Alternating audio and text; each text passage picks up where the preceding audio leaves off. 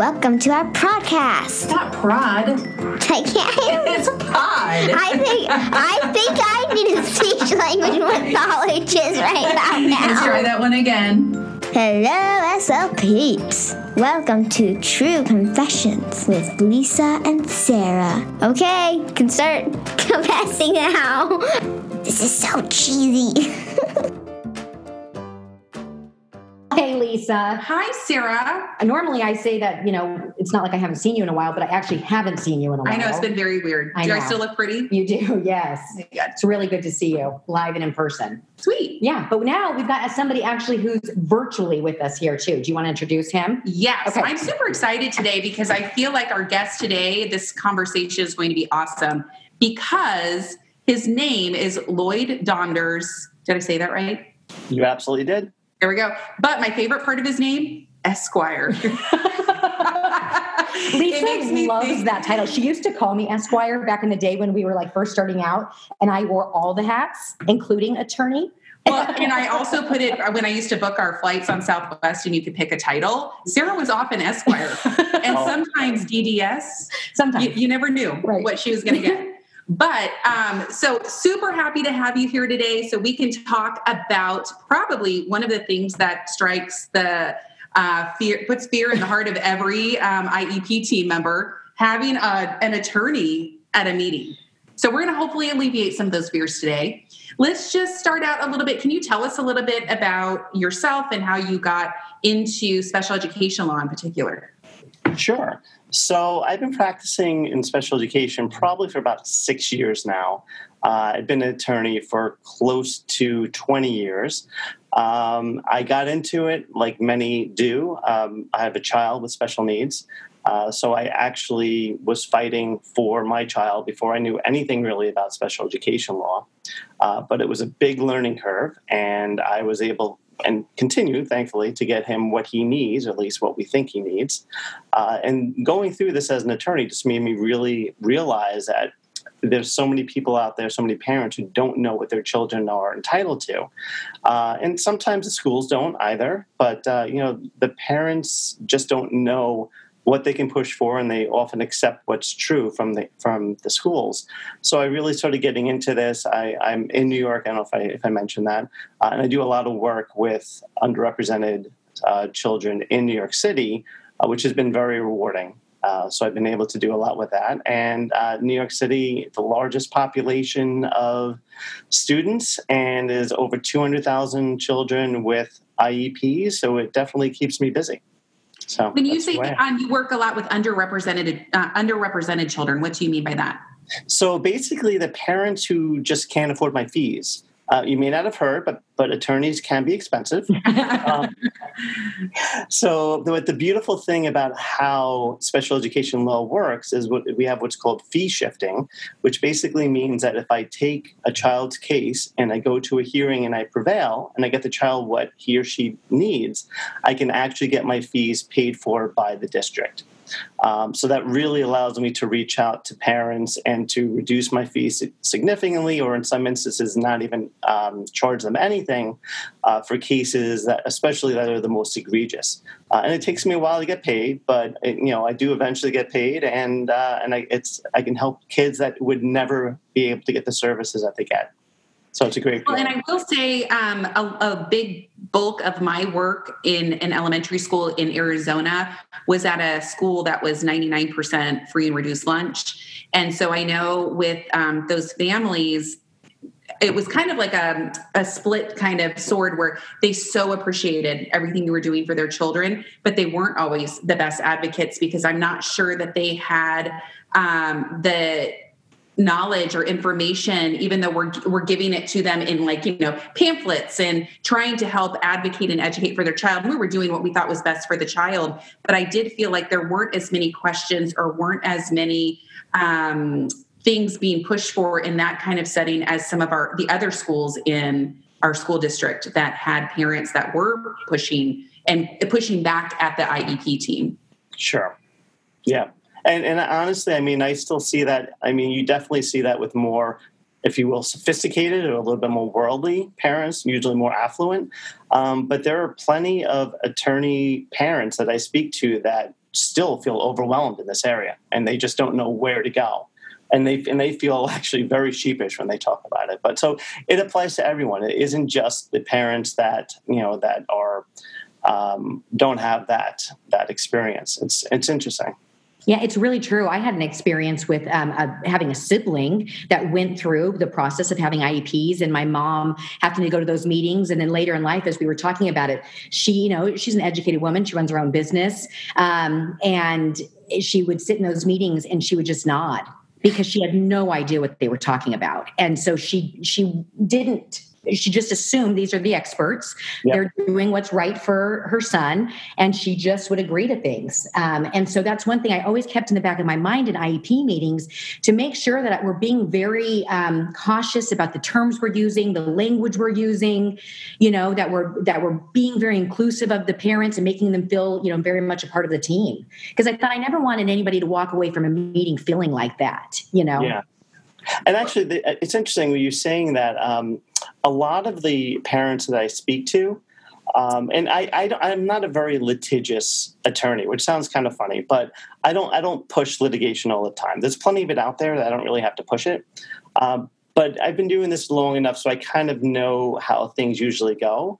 And actually, maybe people who work in the schools probably don't understand this, but very often the parents that come to me, these are not parents who got upset about one IEP meeting. Okay. This is building. And often what happens is I'll have a parent set up a consultation with me, and they'll say, my child's falling behind, not getting what he or she needs. The school says they're giving him what he needs, and yada, yada, yada. He's sort of making a little bit of progress. And I talk to them and I'm like, yeah, well, they need to be doing X, Y, and Z. And often the parent will say, yeah, but I think I'm just going to try to stick it out and see what happens. And I say to them, I'm like, look, I completely understand. Here's my card. I said, you're going to be calling me in 2 or 3 years and you're going to be saying, Lloyd, those SO whatevers, I can't believe what they're doing to my kid. They hate him and this. And that's just what happens. Unfortunately, sometimes it doesn't, but often that's what happens. It's progress, or not progress really. It's just a natural way that things flow. So by the time the parents are coming to me, they've got years under their belt of just feeling dissatisfied and anger. So that's when I'm really getting involved, and that's often when the schools are getting the real pushback. So that's what you are going to be seeing. Yeah. So the majority of your cases then are kids that are already identified as being eligible in special education, or do you get parents that are pushing to have their child qualified, or is it a healthy mix of both? Right. Well, I think a lot of this is going to also depend upon the state. In New York, there's less of an issue. It's been my experience. There's less of an issue with identification. It definitely still happens, but New York tends to identify their kids more frequently than I think other states, from what I hear. So usually it has to do with what services they're getting. So how much service are they getting? How many sessions a week are they getting? What are they getting? Specialized reading instruction, or even beyond that? Certainly, does this child need an out-of-district placement, a private school? So that's more about what I see, less with the actual identification. But we do get some in New York, definitely. Well, I think too, here in Arizona, our identification is very loose in terms of, I think it's California that says you have to have 2 tests that are 1.5 standard deviations below the mean. And in Arizona, it's just, is there a disability? Is there an adverse educational impact? And is it only correctable with special education? So I feel like that gives us a lot of flexibility as a team that, sometimes you'll see even in our speech language forums that are on Facebook groups where people are like, I can't believe they qualified a kid because they got an 84 on the self. And I'm like, but that's still below average. And that still can have a significant impact on that child's performance in the classroom. So that score, in addition to other data being presented at the team. Well, and even if you have a standardized score of something like an 87, right, that technically is in that average range, you can still make the qualifying decisions based on, again, their impact. Depending on the state you're in, because there are some states that have it very spelled out. And I'm curious, I know you had, before we had actually started recording, you had shared a statistic with us about averages in percentage of students that are found eligible. Sure. Could you share that with us again? Sure. So nationally, it's about 13% of American students are classified as needing an IEP. And the reason I point to that is because you do have some fluctuation. For instance, Texas has had a lot of issues, and they were at like 8 or 8.5%. But they were also accused by the federal government of keeping their rates artificially low. And I won't get into exactly why that is, but when you look at 8% versus 13%, say what you will about Texas, they're not that different from the rest of the country. So right now, they're paying for it. The population, though, because I know that we can get dinged in special education as well for over-identifying as far as Spanish-speaking students. So I wonder if that would be a huge influence in a state like Texas, where they're trying to maybe overcorrect that, and that could have some impact. It wouldn't make that much of a difference. And also, I mean, the government's looked into it, and there have been like one of the local newspapers looked into it in investigations, and none of that would be attributable to why there's such a huge decrease. So now they just have a huge number of evaluations going on. But now in New York, I do a lot of work in New York City. Identification is about 20%. So it's a big difference. And some say that's too much. Some people say it's too little. We can kind of discuss that, but whatever it is, I mean, all I can say is that a child that's identified is more likely to get the services that they need. So that's what I look at. I had a special educator that kind of always likened it to that eligibility piece is your golden ticket into that individualized education. So then it doesn't matter what your actual eligibility, the label is on your MET report. It's just once you get that, everything should then be personalized around the needs of that student. And we would get into discussions, especially if you have students that are SLI or speech language only, and then they would have something like a math need. And so we would have pushback from SLPs that were like, well, I'm not working or teaching math. And kind of how we framed it is, it's not that you're teaching math. It's student is identified as special education. This is identified need. So we have to make sure we're meeting that need. B, that the need is getting met by the interventions they're doing in general education. It may mean that your team needs to come together and look and see why that is happening. So it's super. I mean, I think the whole thing, even as we were talking about how there are parents that aren't always super savvy about the whole process. I think of my evolution from when I started to where I'm at now, and still have a ton more to learn and grow. But I did get to learn a lot more throughout the course of being an SLP for 20 years that if you would have asked me early in my career, I would have not had any answers for, even know like how to respond, where to go, or what even makes sense. It's tricky. Yeah. And I actually just wanted to sort of get back to you talking about the self and how, the score is 84, 87. The only thing I would want to point out is that, and this comes from the IDEA, the Individuals with Disabilities Education Act, the federal law, as well as federal guidance. CSE should not be relying on any one test. Yeah. So, you're looking, if you're talking about, I don't know, let's say vocabulary on the self, and you're looking at like an 85, which is right on that, what you consider the cutoff. But then you're looking at, the Woodcock-Johnson, the vocabulary is a different number. And then you're also getting feedback from the teacher saying, I'm not seeing this issue. I'm not seeing it, or I am seeing it. You have to take all that into account. And just looking at one score is not allowed. You shouldn't be doing. It's not good practice, certainly. Some kids do better on some exams, and you will know better than I do. As far as some are better with writing, and it'll come out more with vocabulary. Some are better visually. So you really need to look at all of them to get a complete picture. I actually just saw there was something in a Facebook group that we're a part of for school-based SLPs that's coming out about the Self-5 and some kind of maybe some negative. And I haven't done enough research to be able to probably attest to it very much, but that maybe it's not doing a great job of qualifying students, that maybe it's not doing a good enough job of showing that there is an actual need in some of those areas. And so beyond that, even if the test was solid and the interpretation of it was fantastic, we know, and we preach to this all the time, you've got to have more information than just that standardized assessment. Obviously informal screening measures and language sampling, and like you said, homework samples and what the teacher's showing you, and observation, all of those things are involved in those determinations. But that's sometimes what I see when we worked in the largest district in Arizona, and sometimes when we would get requests for outside evaluations, all they would do is a laundry list of standardized tests. And to me, that's just as bad as getting one standardized test. And I don't want to have a battery of 20 standardized tests. That doesn't give me all the information either. I want all of that other information that you just had talked about, all of that descriptive, informal stuff, because that's really what holistically shows how that student can put it together in other contextualized ways. Yeah. No, it's important, definitely. So I just wanted to make sure that that's sort of out there as well. No, I'm glad you brought that up. You're not supposed to have those firm cutoffs of like, it has to be 1.5 standard deviations. Right. There's also rules against that as well. It shouldn't be that formalized. So how do states get away with that? Because I see that all the time in even the Facebook groups, and I don't know why California is coming to mind. I feel like they're a state that does that, but there are other states that do have that as part of their eligibility requirements. Yeah. Right.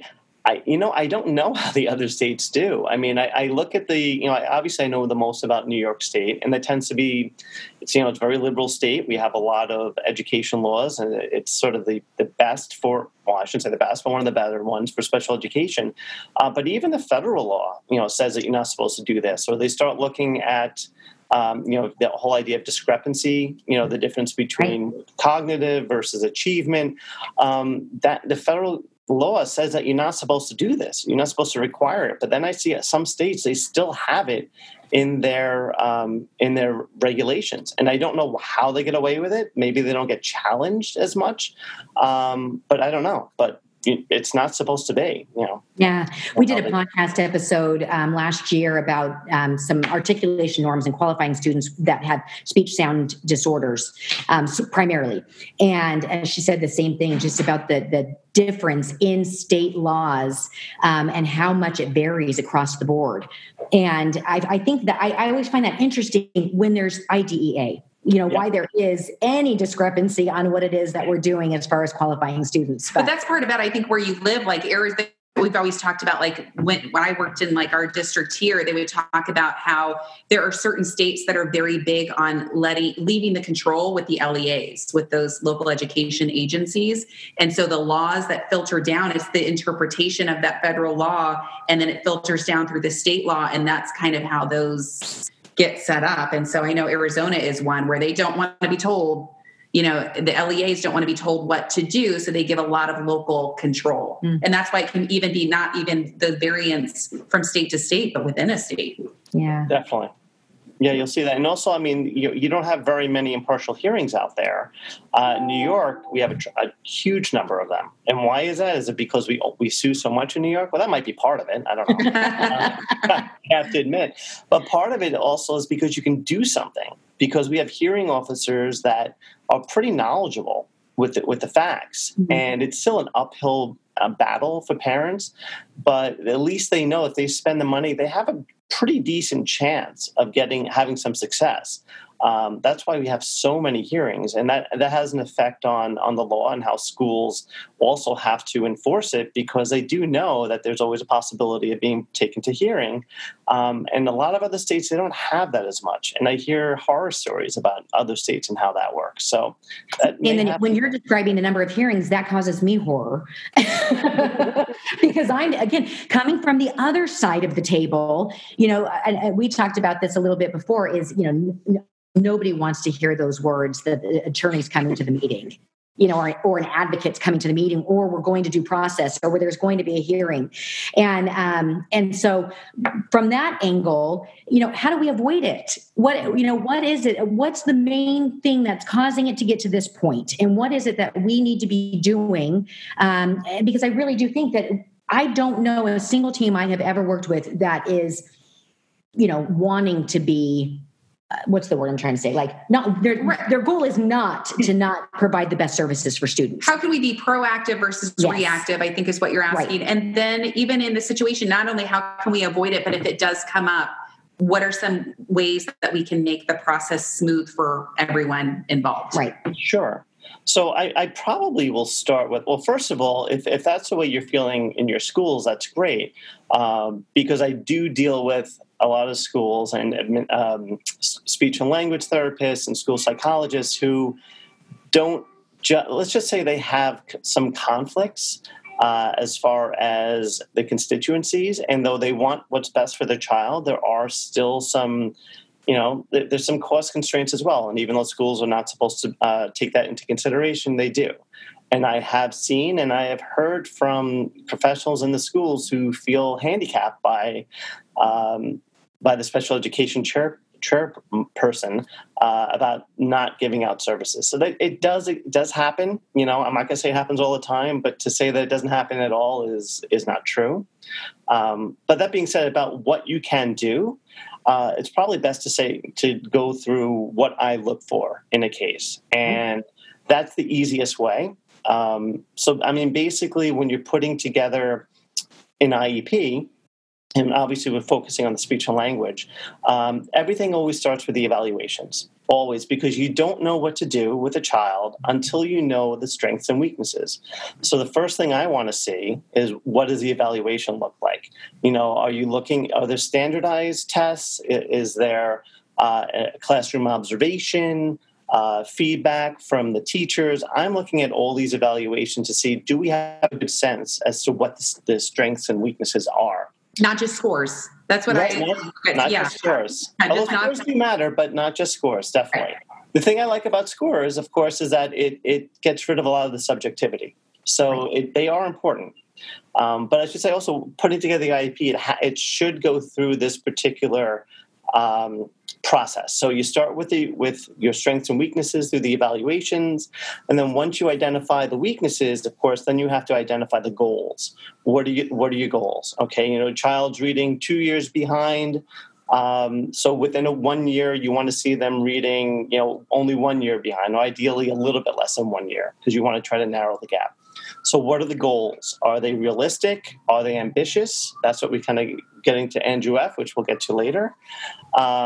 And are they measurable?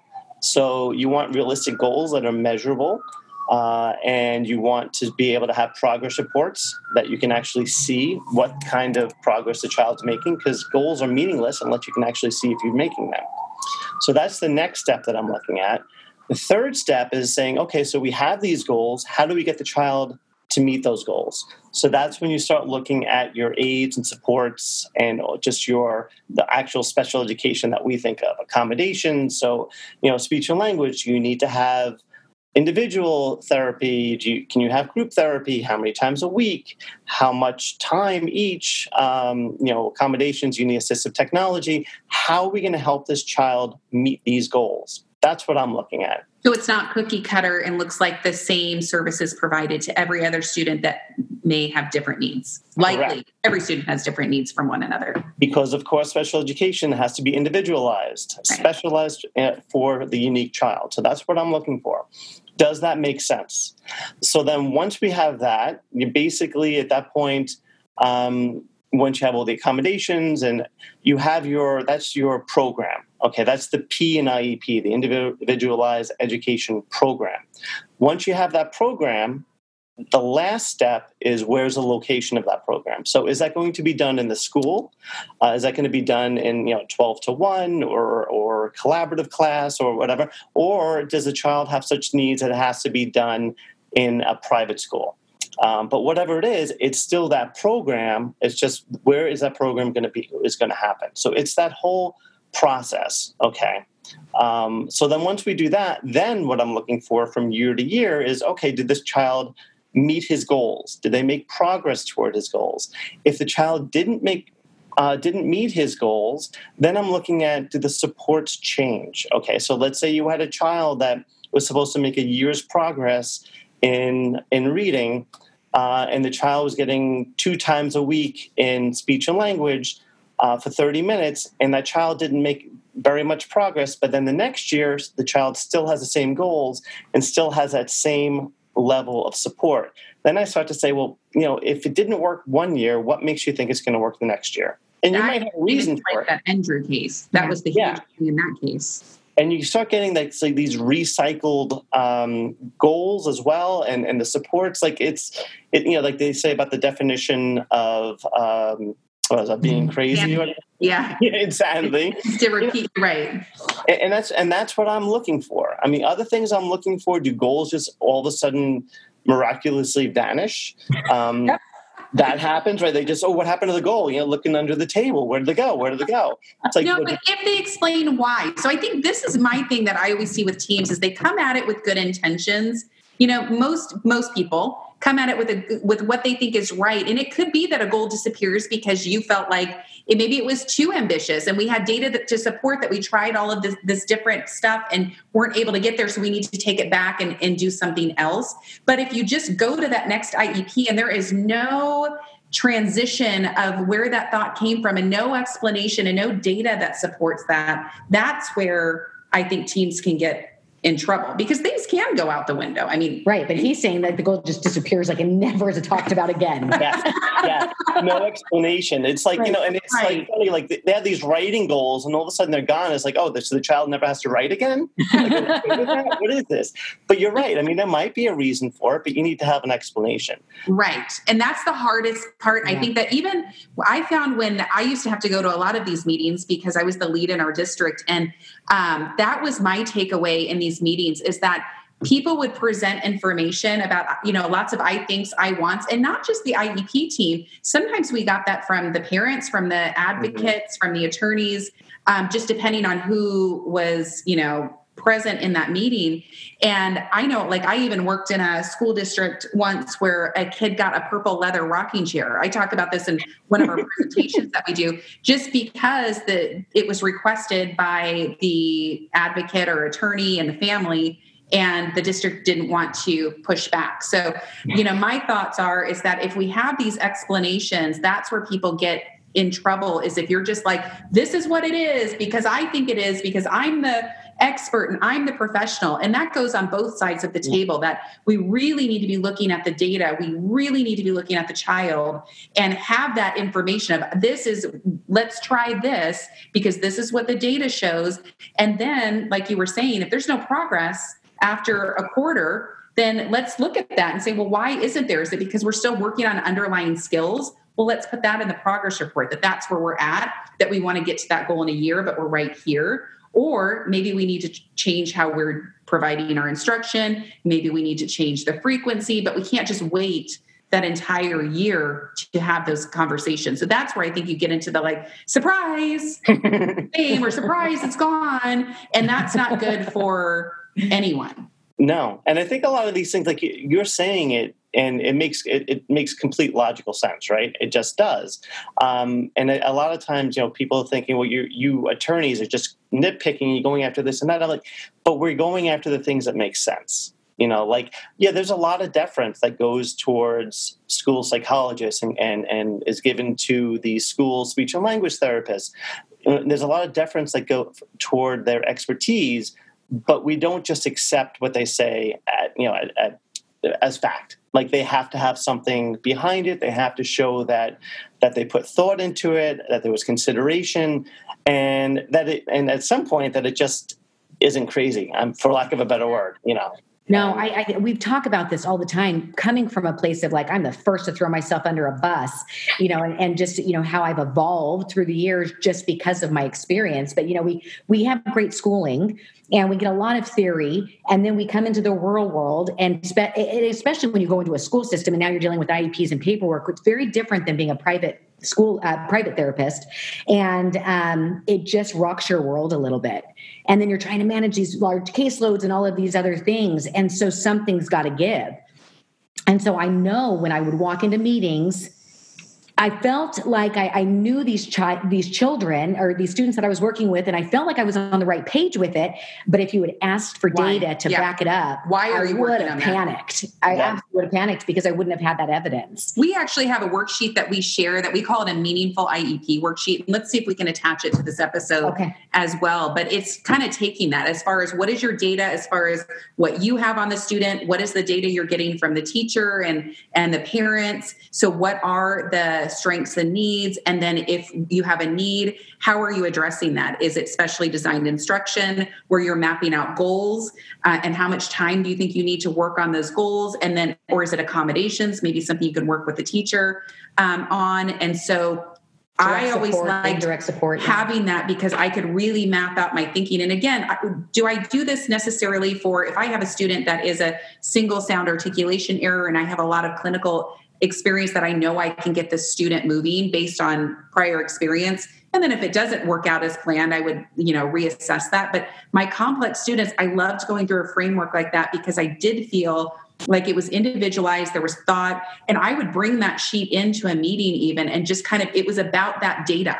It wasn't about me or what I think necessarily. It's like, this is where these recommendations are coming from. Right. And that was a lot better received by teams in that sense than just no, it's this because, he needs it. Right. And that's a hard sell for some people. It is because it's a lot of extra work. But I can tell you if a child is not making progress, and of course this is always coming down to a child is not making progress. A child who's doing great, I mean, if you're not keeping records, it doesn't do me any good because it's like no harm, no foul.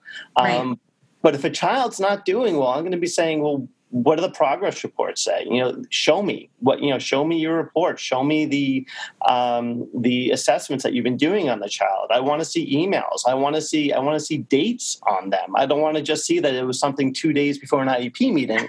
Right. That's not good enough. And you see this, Yeah. And honestly, I mean, what I would say is, especially if you're dealing with an attorney, you don't want to lie to them either and cover up because they find out. And when they do, they don't take very kindly to being lied to. Yeah, that's for sure. These Esquires are serious business. They don't just say that. I think of Bill and Ted's Excellent Adventure every time I say that. Esquire Bill and Esquire Ted. I mean, I have to tell you, when I go to a hearing, I don't, and I understand that therapists are busy in school, so I don't hold anything against them. I don't give them a hard time. I ask them questions. I may ask some tougher questions, but the only time I ever get a little tougher, if you will, is if I find that they're lying to me. Or the other thing, sort of a pet peeve is if, and it's not so much a speech language, but more school psychologists, if I feel like they're covering up some sort of a bullying issue. That's another thing that sort of gets to me. And those are the times when I really will push back a lot harder. But if it's just a speech and language person who's sort of overwhelmed or, is trying their best and they just, even if they messed up, I don't push them on that. I'll bring that out of them, but I'm not going to be nasty about it. Yeah. Well, and that whole thing is growth. That's what we're talking about. Is like, I feel like through those experiences, you're like, oh crap, I really didn't have the data for this. And that is something I really need to focus on, that even though, I think this is best, this is what I need to do moving forward with my students. Yeah. And what I was going to say about that too is our caseload sizes and paperwork requirements, that's not the student's fault.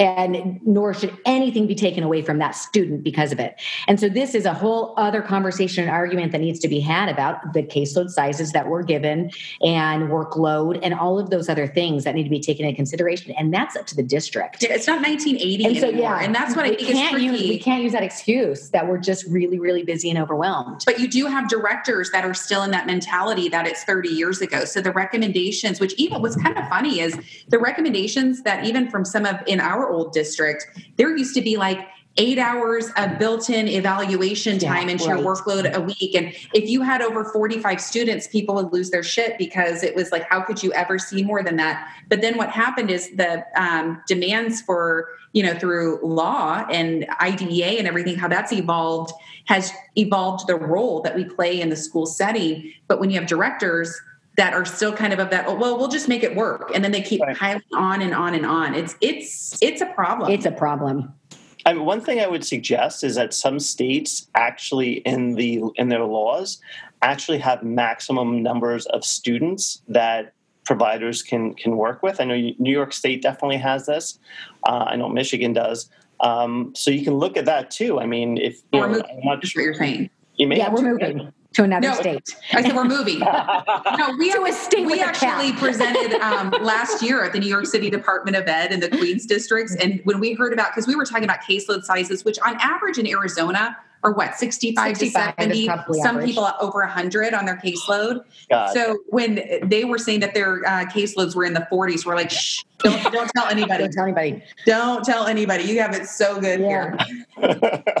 But it all impacts it, and we're working on, we're trying. Yeah. I think that's a slow process too, because again, that is state by state. Right. Yeah. Yeah, we can't fix that part overnight, but the giving them tools and stuff to try to help them collect that data is like critically important to us, because we do, I think our number one mission is always doing best practice for students. Like it's always about that student, But again, I've had plenty of sleepless nights knowing that I'm maybe not doing the best I can for a student. I think we all have come into this profession to serve and to make a difference. And then, sometimes we're working with students where maybe it's not in our area of expertise, or, maybe we don't have the tools we need, or, lots of things come into play with that. So I love this conversation because I think it was just about giving a different perspective, that you're not out there looking for every single thing somebody's doing wrong and just wanting to cause, tension and conflict. Coming like a wrecking ball. I have dealt with some advocates that are just wrecking balls, and they do their profession because they love the tiger kind of aspect. And I would sit in some of those meetings. I'm like, this is not benefiting anybody but yourself. You're not working for the student right now. So that does exist. I've been in those meetings too. But really, I think it comes down to the families and the student. And I was telling Sarah before we recorded today that I can remember years ago sitting in a meeting where the whole team was making these recommendations, besides the parents, the school team was making these recommendations, and the parents came back and they just were not having what the team was recommending. And I felt like we were making good recommendations based on data, but I went home and I was kind of venting to a family member, and they're like, but you're the expert. How could the family? And I go, okay, I'm venting right now. So let me just say that all that I just said was venting, because if I was sitting at a table and I had 15 people telling me that they thought something that I didn't about my about my child, that's the kind of frame I would always try to bring into those meetings, is that ultimately this is a parent concerned for their child, and any parent, whether it be in this kind of scenario or a different scenario, that's what you do. That's your job, is to protect and advocate for your child. So, and sometimes we need backup because it is tricky, not just even from a knowledge perspective, but the emotional perspective going into these meetings. It's very, there is a lot going on that we work with students with special needs every day, that, all the lingo and the terminology and the services and how things operate. And parents get introduced to that at the IEP or at the MET, and then maybe getting a progress report home, and maybe, like that kind of stuff. And I think we kind of lose perspective of that too, and how that impacts the relationship we have with the families that we're working with. Yeah. I think it's something they call empathy. We could all use a little bit more of that. Yep. Well, I do want to turn back to, we had kind of referenced this earlier. We talk about this a lot in the presentations that we give, but I'd like to talk a little bit about the Andrew case that we've referenced a couple of times. So can you, for those of our listeners that maybe don't know a lot about this case, can you kind of do a summary and maybe how that does impact us as professionals? Sure. So Andrew F., the quick story is that it was a child in a Colorado school district, had autism spectrum disorder, behavioral issues, a whole awful lot of things. And basically, the child was getting the same IEP and services year after year after year. The parents got tired of it and said, this is not working for our child. They removed the child, put him into a private school, child made progress, and then they went back to the school district and sued them, saying, you did not provide this free, appropriate public education, so therefore you need to pay for my child's new school. So now the way the Colorado worked is basically what happens in Colorado is they had the standard of what was called the de minimis test, which is just Latin.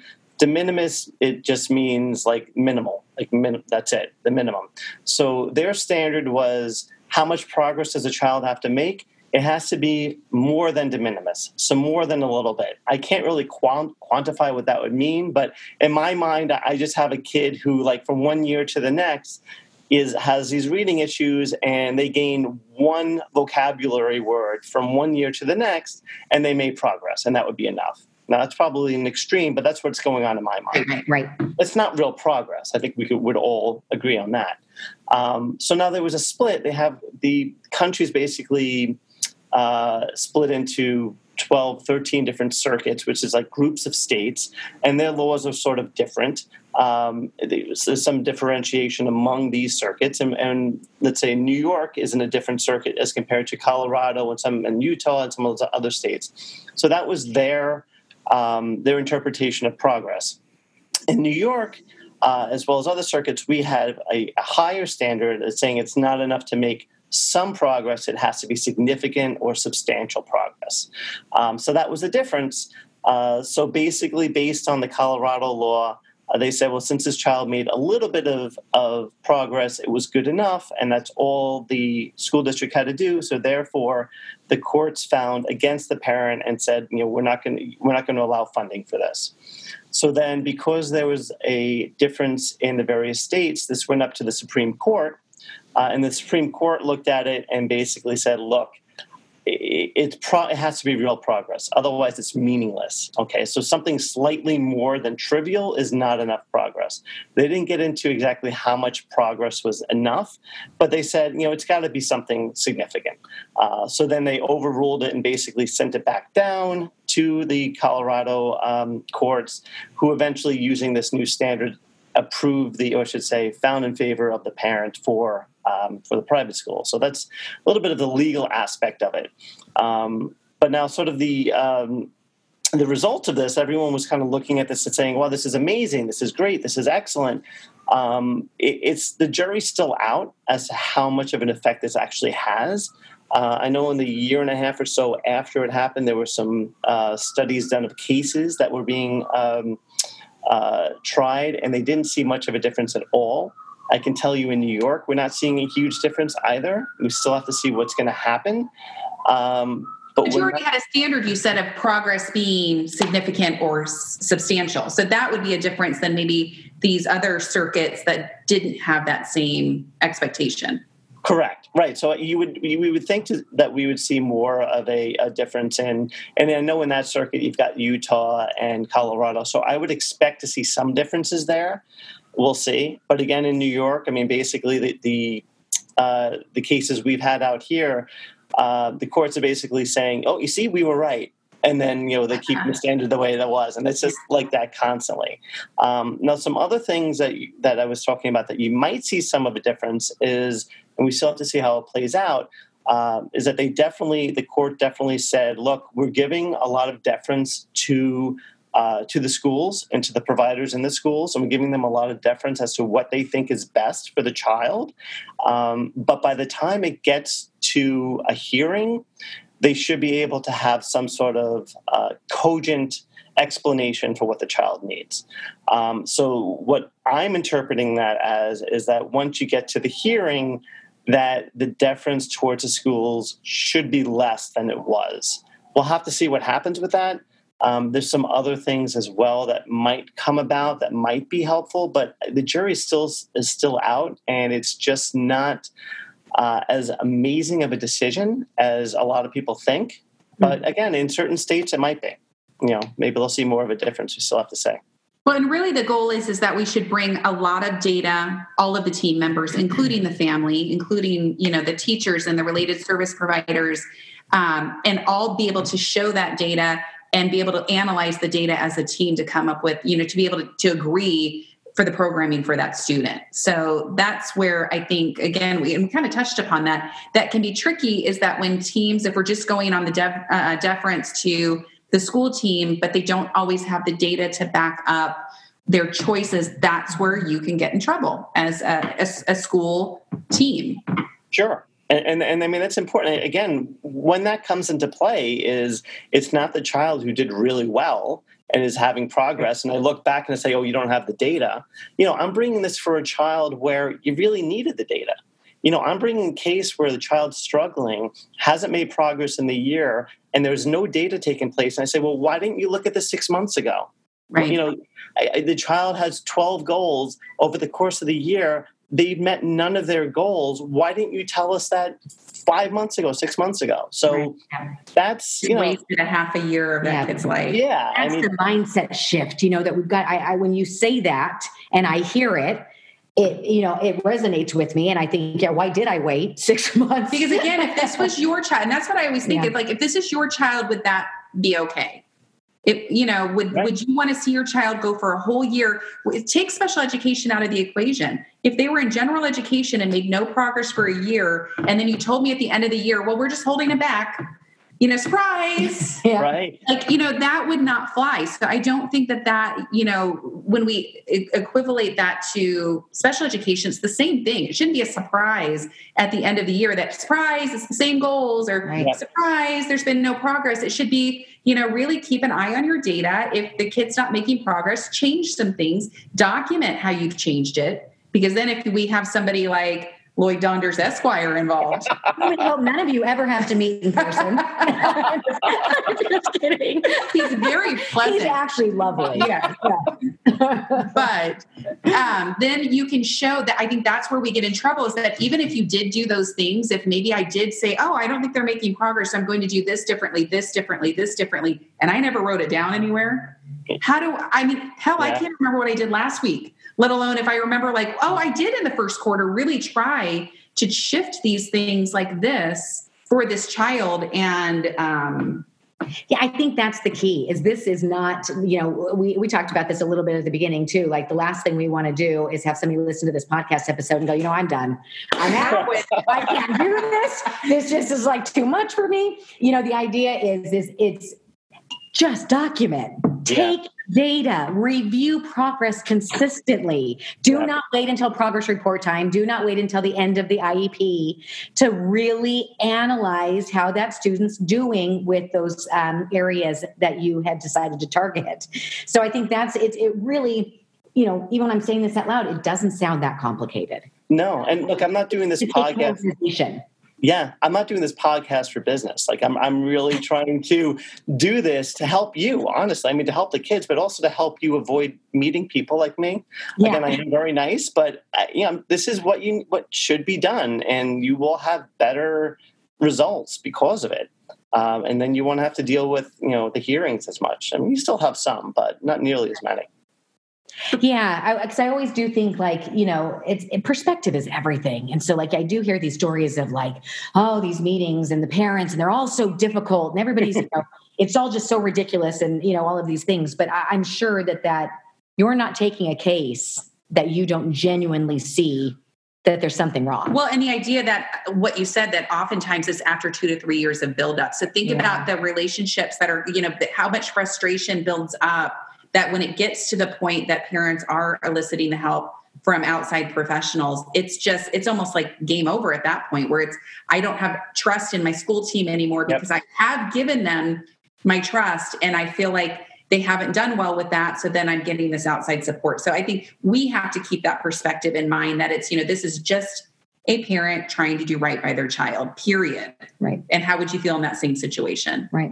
Yeah. And look, there definitely are parents I speak to, and parents want what's best for their children. We all do, right? And that's fine. But by law, schools don't have to do what's best for their children. They only have to do what's appropriate. So there are plenty of times parents come to me and they say, my child's not making enough progress. She should be doing better in writing. She should be doing better in this. And I look at the IEP and I say, they're doing okay. Should they be making more progress? Yeah. Should they be getting more speech and language and more reading? Probably. But, is legally, do I think I'm going to be able to get it? No. Well, and I'm glad you bring this up, because I don't think everything is the burden of the school district. No. So, and I think that's where things can get hairy with families too sometimes, is that, more services that we are providing access to curriculum. That is our whole role in special education. And so if there is progress, then, and plus I think sometimes there's that, we used to have this kind of thing in our district where if anybody was considering moving a child to a more restrictive placement, they would need to go to this team to kind of bounce off what are other interventions we can try before we even consider something like that. More restrictive. And so I know there was one student it was like a full inclusion kind of student. I believe the student had Down syndrome and was in kindergarten, and the teacher was like, he can only count to 24 or whatever it is. And one of the members of this team goes, are you kidding me? That's awesome. That's amazing. You got this kid to count to 24? And the teacher was kind of like, what? Like, wait, I was waiting for you to be. So I think sometimes we see that with parents and with the resource teachers or speech paths, is that, we have to understand that kids evolve on different progress timelines, and that small gains can actually be significant and substantial gains depending on the student. So we just have to kind of keep that framed into who the student is, where are they, where do we want to move them in a year, and have data to show either way that, that we're making that progress, or if we're not, what are we doing to try to fix that? Right. That's important. All right. I think I feel good about this. I do too. Is there anything else that you would feel like if you could, while you've got the ears of these SLPs, anything else we didn't cover? I feel like we went through. Yeah, I ticked off everything on my notes that I wanted to get to. Awesome. I'm so excited. We were so thrilled when you reached out, and right away we were like, heck yes, we want to do this. Now, I will say I was a little concerned when I saw that the podcast you listened to was called I Used to Pull Present Levels Out of My Beep. Yeah, I thought, wait, and he still wants to record with us? It's okay. I sent up some smart blog posts too. Oh, so, good. Yeah, okay, good. Oh, I thought I definitely need to teach them something on this. You're not. Stand in line, Lloyd Donders, Esquire. Stand in line. Okay, well, this is your thank you again for your time and for sharing your knowledge with our audience. We super appreciate it. Yeah. It was a lot of fun. I'm very happy. And we can maybe do a follow-up, but we'll compile any of the references or things that were made in the podcast episode, but I think this could be a really cool blog post too. So Definitely. maybe we can collaborate with some other things in the future. That would be great. Look All forward right. to it. All right, Thank cool. you. Bye. Thanks so much for having me.